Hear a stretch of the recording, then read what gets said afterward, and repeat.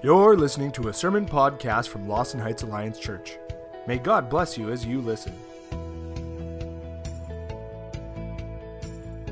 You know, I kind of always feel like the summer men's fishing trip is sort of the beginning of summer on the prairies. There's a lot of business as usual kind of stuff that takes place in summer for a lot of us, but we kind of add our busy leisureness to it, right? We're not as leisurely in the summer or in the winter, but in the summer we add to our leisurely activities. And as we plan for summer, our involvement in church normally takes a bit of a backseat on vacations and to our recreational activities. And I get that. I too look forward to summer vacation time. However, I want to spend some time reminding all of us today, especially the men, of something that you and I just cannot take a vacation from. It's something that isn't an add-on to our lives. It's actually part of our identity as believers. Since Easter, we have been focusing on our attention on our God and how He has made us. Because of the life, death, and resurrection and ascension of Jesus, some very transformational things have taken place in you as a believer. Our anchor passage throughout the last few months has been 1 John chapter 4, verses 13 to 21. And this is how it reads. This is how we know that we live in Him and He in us. He has given us His Spirit. And we have seen and testify that the Father has sent His Son to be the Savior of the world. And if anyone acknowledges that Jesus is the Son of God, God lives in them and they in God. So far, from this passage, we've learned three revolutionary truths. Number one, found in verse 13, God has given us His Spirit so that we can live in God and God in us. That's the central part of our life network, that central part in that inner circle. Holy Spirit makes it possible for the Almighty Triune God to indwell you. Isn't that incredible news? That is incredible. If that doesn't amaze a person who claims to be a believer, there's got to be something wrong with your faith. Because that has got to be the most revolutionary thing that can happen to a person. That changes everything about you. And it changes the way that you engage with your life network, doesn't it? Number 2, verse 14. Because we have seen this happen to us, we just have to testify to the people in our life network that Father God sent His Son, Jesus, to save the world. Testifying to our life network should now be as a natural impulse for us. Where we used to live in hopelessness, Jesus now makes us hope evangelists. Number 3, verse 15. Salvation is a simple message. And so we need to acknowledge that Jesus is the Son of God and that He came to make His home in us. That's been the basis of our teaching since Easter. Now in June, we're talking about how to share that good news with the people in our life network. But what happens when sharing that good news is hard? How do you share that good news when the culture around you is so anti-Christian? Or when some of the people in your life network just don't want to hear it from you? Or when lives are so broken around you that they feel hopeless and abandoned by God? Or when the hard people are family and they know you well? Or when you've tried many times to share the good news with certain people in your life network, people you care about, and they've rejected you so often you dare not share again? Or, and this is the last one, you've been a Christian for so long, and it's been forever since you've shared the good news with anyone in your life network. How do you drum up the courage to ask and share it again? Well, hang on to your shorts. We're going to get into it today, okay? So turn in your Bibles to 2 Corinthians chapter 5. We're going to read verses 14 to 21. For Christ's love compels us because we are convinced that one died for all, and therefore all died. And He died for all, that those who live should no longer live for themselves, but for Him who died for them and was raised again. So from now on, we regard no one from a worldly point of view. Though we once regarded Christ in this way, we do so no longer. Therefore, if anyone is in Christ, he is a new creation. The old is gone, and the new has come. And this is all from God, who reconciled us to himself through Christ and gave us the ministry of reconciliation. That God was reconciling the world to himself in Christ, not counting men's sins against them.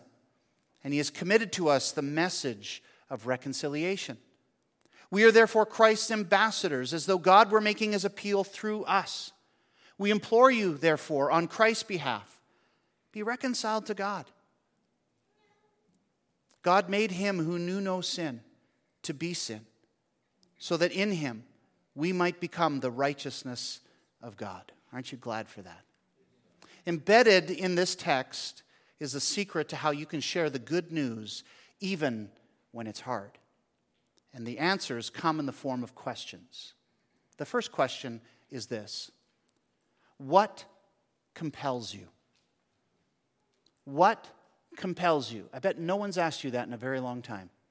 What compels you? Verse 14, for Christ's love compels us, because we are convinced that one died for all, and therefore all died. And he died for all, that those who live in him should no longer live for themselves, but live for him who died for them and was raised again. I love that. The love of Christ compels us. The Apostle Paul assumes that the Christian is compelled by the love of Christ. What does that mean? Well, he goes on to explain what it means next in verse 14. Because we are convinced that one died for all, and therefore all died. Are you convinced? Who is the one who died? Christ. And he died for all humanity, right? That's gospel part 1. And that all includes you and me. Jesus died for you and me. He died for us all, right? Now that means something. It means that we also died with him. We died with him. We share in his death. That's what the Bible says about those who trust him. Like Romans 8, chapter 8, verse 17, it tells us, indeed, we share in his sufferings in order that we may also share in his glory. That means that at some point in your lifetime, you accepted the good news of the gospel for yourself. And when you did that, a break in your lifetime timeline happened. And the old you died, buried in the ground, died with Christ. As Paul says in verse 17, therefore, if anyone is in Christ, he is now a new creation. The old is gone and the new has what? Come. And this new you then started when you decided to follow Jesus. And in Paul's mind, because of all that has happened to you and in you, the life of God gives you, and all that the life of God gives you should obviously compel you to live fully for Christ every day of your life forward. Verse 15, and he died for all, that those who live should no longer live for who? Themselves, but for him who died for them and was raised again. Take a look at your own timeline. Do you see your own timeline? The timeline of your life? What does being a Christian mean? It means that from the cross on, after you died with Christ, and then were made alive in Christ, you should be compelled to no longer live for yourself, but for Jesus only.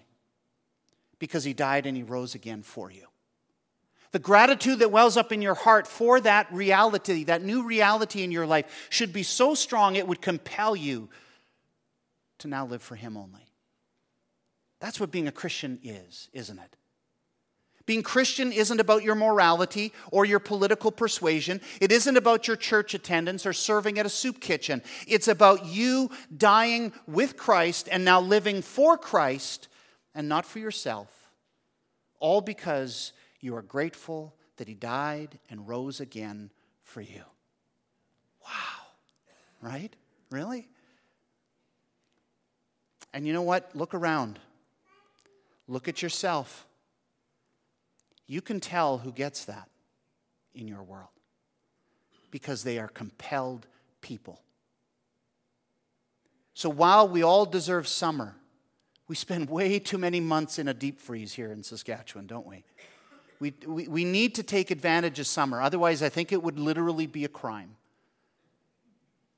But as you plan for summer this year, folks, and next year, and years after, living for Jesus cannot take a vacation. Amen? Your involvement in church may be sporadic during the summer months, but living a compelled life for Jesus cannot be put on hold. And although even on vacation, Bonnie and I, and even while our family was living at home, we still attended a church somewhere, even if we were out of province, even if we were out of country or continent. Living for Jesus is not an add-on to our lives. Living for Jesus is our life, right? But why is it that important to sharing the good news with hard people? Why is it so hard to share that good news with hard-to-reach people? Because, friends, listen. If you are not compelled by the love of Christ, if you are compelled instead or preoccupied with living for yourself, you will never take the risk to share the good news when it's hard to do so. That's all it comes down to. Are you tracking with me? Men, how about you? Are you tracking with me? Dads, grandpas, as Stanley's song said, you've got eyes looking at you and how you're living. Are you living as a compelled man of God? Being a dad and now a grandpa of 5, yes, you heard me, 5. We have Mia and Theo, but all 3 of our kids are now expecting. Becca, obviously, if you haven't seen her for a while, just tell her to stand sideways. But Danica and my Amy, too, are pregnant. So that'll be 5 for us. And you know what? As a grandpa, I want all of my kids to see that I am a compelled man of God living out of love for Jesus every day. Number 2. Are you still thinking about Jesus and yourself and your life network from a worldly point of view? Think through that sentence. Are you still thinking about Jesus and yourself and your life network from a worldly point of view? 2 Corinthians 5, verse 16 says, "So from now on, we regard no one from a worldly point of view, though once we regarded Christ in this way. But we do so no longer. Therefore, if anyone is in Christ, he is a new creation. The old is gone, and the new has come. And all of this is from God, who reconciled us to himself through Christ and gave us the ministry of reconciliation." Do you remember what your life was like before Jesus? Before you believed his good news? Paul's talking to Corinthians here. These are new Christians from a pagan, not a Jewish religious background. They had no understanding of what the law of God was or what Messiah was going to be like or what he was coming to do. These are brand new Christians, a brand new church. And in that way, they, verse 16, once regarded Christ from a worldly point of view, but no longer. Before I died and was raised with Christ. Remember the timeline? I thought Jesus was possibly a really good person. Good teacher, but probably just a normal human being. I was convinced he was real, but I wasn't much convinced that he was a son of God. But no longer. I get who Jesus is now. I no longer think of him in a worldly point of view. I used to think of myself from a worldly point of view too. I didn't get that becoming a Christian meant that I would become a new creation in Christ. I didn't get that I would somehow have a new supernatural life powered by God. That I would have the almighty maker of heaven and earth living in me, making his home in me, as Paul says, or as Jesus says. I thought of myself, even in my first few years of being a Christian, I thought of myself as in a worldly point of view. Nobody ever really told me to think of myself in this way. As 1 Peter 1, verse 3 to 4, Peter kind of elaborates on what Paul's talking about. It says his divine power, God's divine power has given us everything we need for godly life through our knowledge of Him who called us by His own glory and goodness. Through these, He has given us His very great and precious promises, so that through them you may participate in the divine nature, having escaped the corruption in the world caused by evil desires. I am blown away by that thought. That you and I participate somehow in the divine nature of God. That's what Paul describes as God in us and us in God. We are participants with God in this way. He's indwelling now. Oh, friends, you and I got to stop thinking about Jesus and about ourselves from a worldly point of view. Because that kind of thinking keeps you afraid. But that's no longer you anymore, is it? Now, like you, I have people in my life network that still think of Christ from a worldly point of view. And some of them are closer to accepting Christ as their Savior than others. But others are hard-hearted, we usually say. There are some in my life network who are like I was, just a total pagan. An irreligious person who knows nothing and cares nothing for Jesus. They've just never really considered Him and His claims. Never given Him a good try. There are some in my life network who have been close to professing Christ as Savior and Lord, but they've never been convinced of His claims. I also have people in my life network who once did profess to be Christian, but because of hard things in their life, they've hardened their hearts to God. And sharing the good news of Jesus with any of these is hard,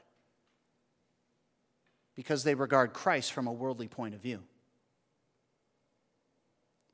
And they regard us from a worldly point of view too, don't they? They don't see the supernatural work of God in us as much as we'd like them to. Maybe we don't look all that new. The fact is, hard-hearted people scare us. We find it hard to share the good news of Jesus with people like that. And instead of the love of Christ compelling us so strongly to take the risk, I'm afraid that fear compels us to stay silent. Especially if that person is family. Yeah? And depending on how long we've allowed fear to compel us rather than the love of Christ, we will probably not ever take the risk to share with them the best news we've ever heard. What that means, my friends, is that we, the Christian, are still seeing Jesus from a worldly point of view too. We're not seeing Him with the power to save even the most hard-hearted people that we know. Remember who wrote this letter, 2 Corinthians chapter 5? It's Paul. Remember Paul's lifetime timeline? He's the writer here. But before all this great stuff he wrote, he was Saul of Tarsus, wasn't he? The persecutor of the church, before God knocked him off his high horse, literally. Jesus has the power to save even the most hard-hearted person we know. Is that not right? We're also still seeing ourselves from a worldly point of view. We're not seeing ourselves being indwelt with the awesome presence and the power of God. Who do we need to be afraid of? The most hindering thing about our witness today is that we're still seeing the people in our life network and ourselves from a worldly point of view too. We're more convinced that they will tell us no and tell us off than they will bend the knee to Jesus. And we know that when we get the opportunity to share the good news, though we want to, we know we're going to say no to ourselves. We'll make some reason or excuse for why it's not the right appropriate time. We have become too worldly, my friends. Listen, Jesus was compelled by His love for you. so compelled that he came to this world to live among us, to be us, and then to go to the cross for us and your life network. He didn't say to himself, there's some people down there that are pretty hard-hearted. I don't know. Father, I'm afraid of those people. They might tell me off. He didn't do that. We know he didn't do that. He came, he lived, he died for you when you were hard-hearted. Jesus was thinking from a heavenly, divine, supernatural point of view. And so should we. You and I once easily celebrated that compelling love. Remember that first love experience that you had when you were first saved? And how eager you were to share what has happened to you with others? Isn't there a warning about that in Revelation? To go back to that first love? You were once fearless to share the good news with others. But then worldly thinking about Christ, worldly thinking about yourself, and worldly thinking about lost people in your life network crept in. And you became afraid. Friend, if fear dominates your attitude toward the good news of Jesus, then you just need to repent, literally repent, and reclaim and recapture that compelling love that Christ has for you. Just spend some time going over the last few chapters of any of the Gospels and read what God has done for you in Christ Jesus. Remember what Paul says in verse 18 of 2 Corinthians 5. He says, all of this is from God, who reconciled us to himself through Christ. And he gave us the ministry of reconciliation. That God was reconciling the world to himself in Christ, not counting men's sins against them. Friends, because of Jesus, God no longer counts your sins against you. Isn't that good news? He has reconciled you back to himself. That's really good news. So learn to celebrate it. Learn to be vocal about it. Learn to just, at every impulse, share something about that with someone. Never take it for granted, and learn to be compelled by it. Number 3, another question.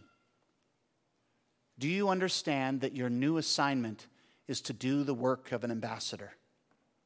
Do you understand that your new assignment is to do the work of an ambassador? Verse 20. We are therefore Christ's ambassadors, as though God were making his appeal through us. We implore you on Christ's behalf, be reconciled to God.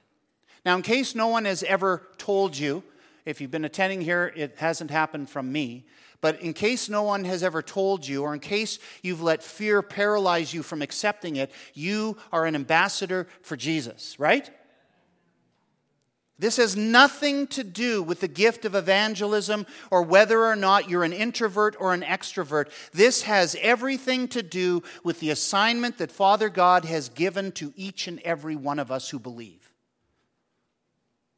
The work we are commissioned to do is to be appealing, to be implorable ambassadors for Jesus. Not deplorable, implorable. We're imploring people on Christ's behalf to be reconciled to God. Sure, you got to figure out what that looks like for you with the skills and the personality that you have. Skills can be learned. Personality quirks can be overcome. But that's where the work of an ambassador comes into play. Being an ambassador is going to take work. But if you're compelled by the love of Christ, you'll make time for that work. You'll do the work. But this new assignment from God comes with all the necessary equipment that you need for the job anyway. Again, resist thinking of yourself. Resist thinking of Christ in a worldly way so that you don't paralyze yourself again. God has reconciled us to himself through Christ, right? That's a fact. We all believe that. Well, apparently he has also given us everything we need to appeal to the hearts of women and men in our life network. To be reconciled to God. Listen to verse 18. All of this is from God. So you don't have, this isn't from you. This is all from God, who reconciled us to himself through Christ, and he gave us the ministry, underline ministry, circle it, highlight it in your Bibles or whatever. He has given us the ministry of reconciliation, that God was reconciling the world to himself in Christ, not counting men's sins against them. Notice what else he's committed. And he has committed to us the message of reconciliation. The same ministry and message that our Father gave to his Son to reconcile women and men to himself, he has also given to us. Christ, our brother, was the forerunner of it. He was the real first ambassador of it. Now, I don't know about you, but that makes the good news even more compelling to me. Because it's supernaturally available to me, this message and ministry of reconciliation, to share with others. The work of an ambassador for Christ is going to be hard work at times. We're going to come up against hard-to-reach people at times. But let me put the work into perspective for you with a little bit of church history. Within the first 3 centuries of the church's existence, after Jesus and the ascension of Christ and the Holy Spirit coming, the church had no political power whatsoever. In fact, it was a movement that was hounded by the Romans, persecuted and hated by nearly every community it entered. And as it spread from Jerusalem into Judea, then Samaria, and then to the rest of the unknown world and known world, the church had no official buildings and in most places had to meet in secret. They didn't have paid pastors or mass outreach events in stadiums. It didn't even have the New Testament. And oftentimes, most times, didn't even have an Old Testament, so to speak of. The scrolls were not available except in synagogues. And yet it grew, and it grew, and it grew. It pressed the bounds and the boundaries of Jerusalem, Judea, Samaria, into the uttermost parts of the earth, just as Jesus commanded. The church was never as strong and compelling as it was when it was a persecuted people. When all that we had was a simple good news of Jesus and a transformed life.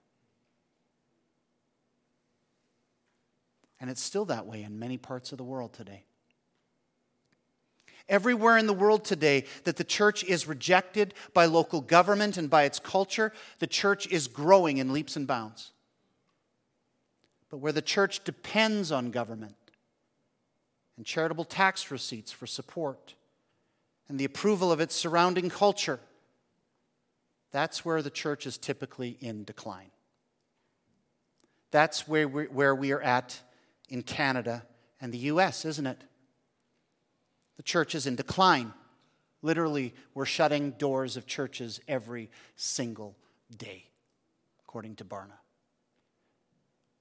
And it is that way because we have failed to be compelled by the love of Christ, and we have rejected our job description as ambassadors of reconciliation. Fellow ambassadors, so that you don't think of Christ from a worldly point of view, it would be good for you to remember who your King is. He is the King of Kings. He is the Almighty Prince of Peace. He is the author of your salvation. He is the Lion of Judah. He is the way, the truth, and the life. He is before all things, and in him all things hold together. He is the head of the church. He is the exalted Lord of heaven and earth, and everything is under his feet.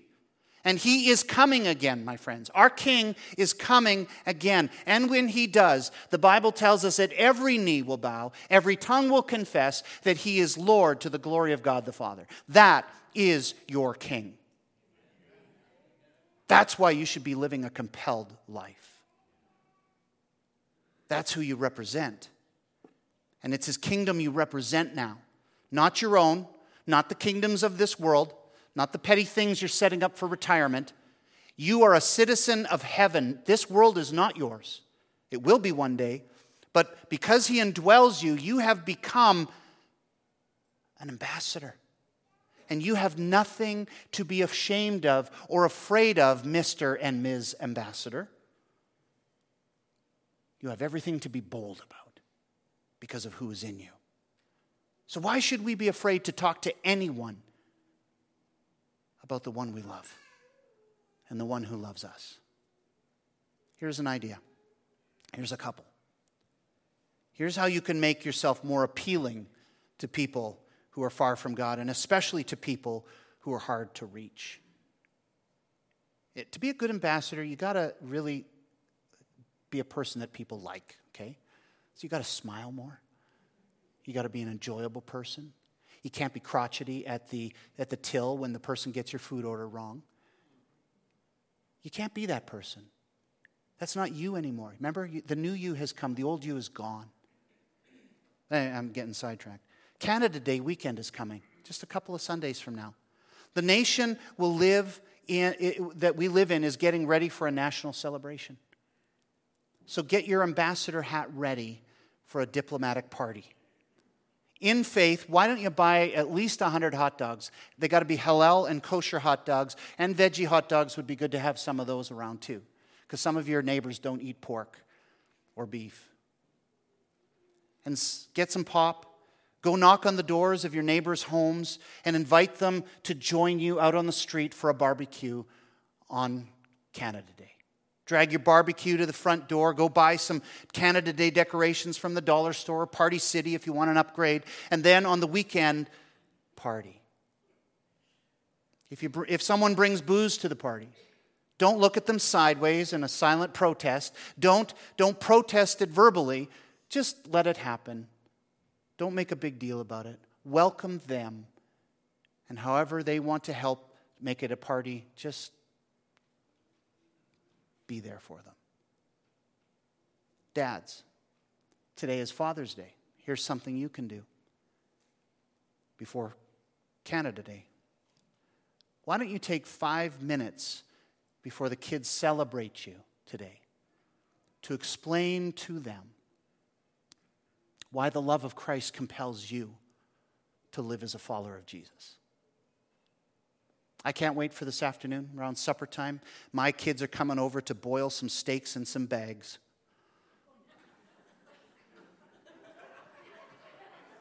It's called a sous vide. Apparently it's good. You can boil them for 8 hours and they'll still be soft and juicy. I don't know, go figure, But before your kids come over, maybe after the meal, before the meal, whatever, just take 5 minutes to explain to them why the love of Christ compels you to live for Him.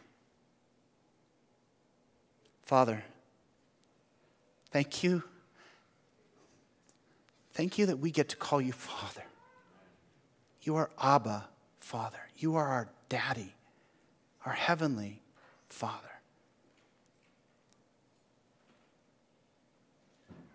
Lord, I repent of ever taking that for granted. And I know that sometimes in the busyness of my day, trying to make plans for my little kingdom that I live in, I do confess that sometimes I forget that. I confess, I repent of being afraid sometimes to share the good news with hard people. Some of those people are even family. I repent and I ask you to forgive me of being out of practice, for not telling people more readily, more impulsively about the Jesus who loves me and whom I love. Lord, would you help me by your Spirit to make that so impulsive that every person I'm with, I would celebrate freely what Jesus has done for me. When I see brokenness in their lives, may I be able to freely, courageously say, you know what? There was a time in my life when I was lost and I was self-centered and I was angry. But then I met Jesus and He changed everything for me. And since then I've had hope. I've had compassion for people where I never would have had that before. And I have joy, unbelievable joy. Would you like a story like that? Father, I pray for the fathers here today. As a song that Stanley sang earlier says, they're watching us constantly. We forget that. But not only them, the people around us are watching us every day. They see us when we celebrate our kids and show them pictures on our phones and brag about this, that, and the other thing. Lord, would we have the same brag for you as dads? Would we not hesitate to ever tell our kids or grandkids every time we are with them of the amazing love that Jesus has for them, so that they will never grow up not hearing it?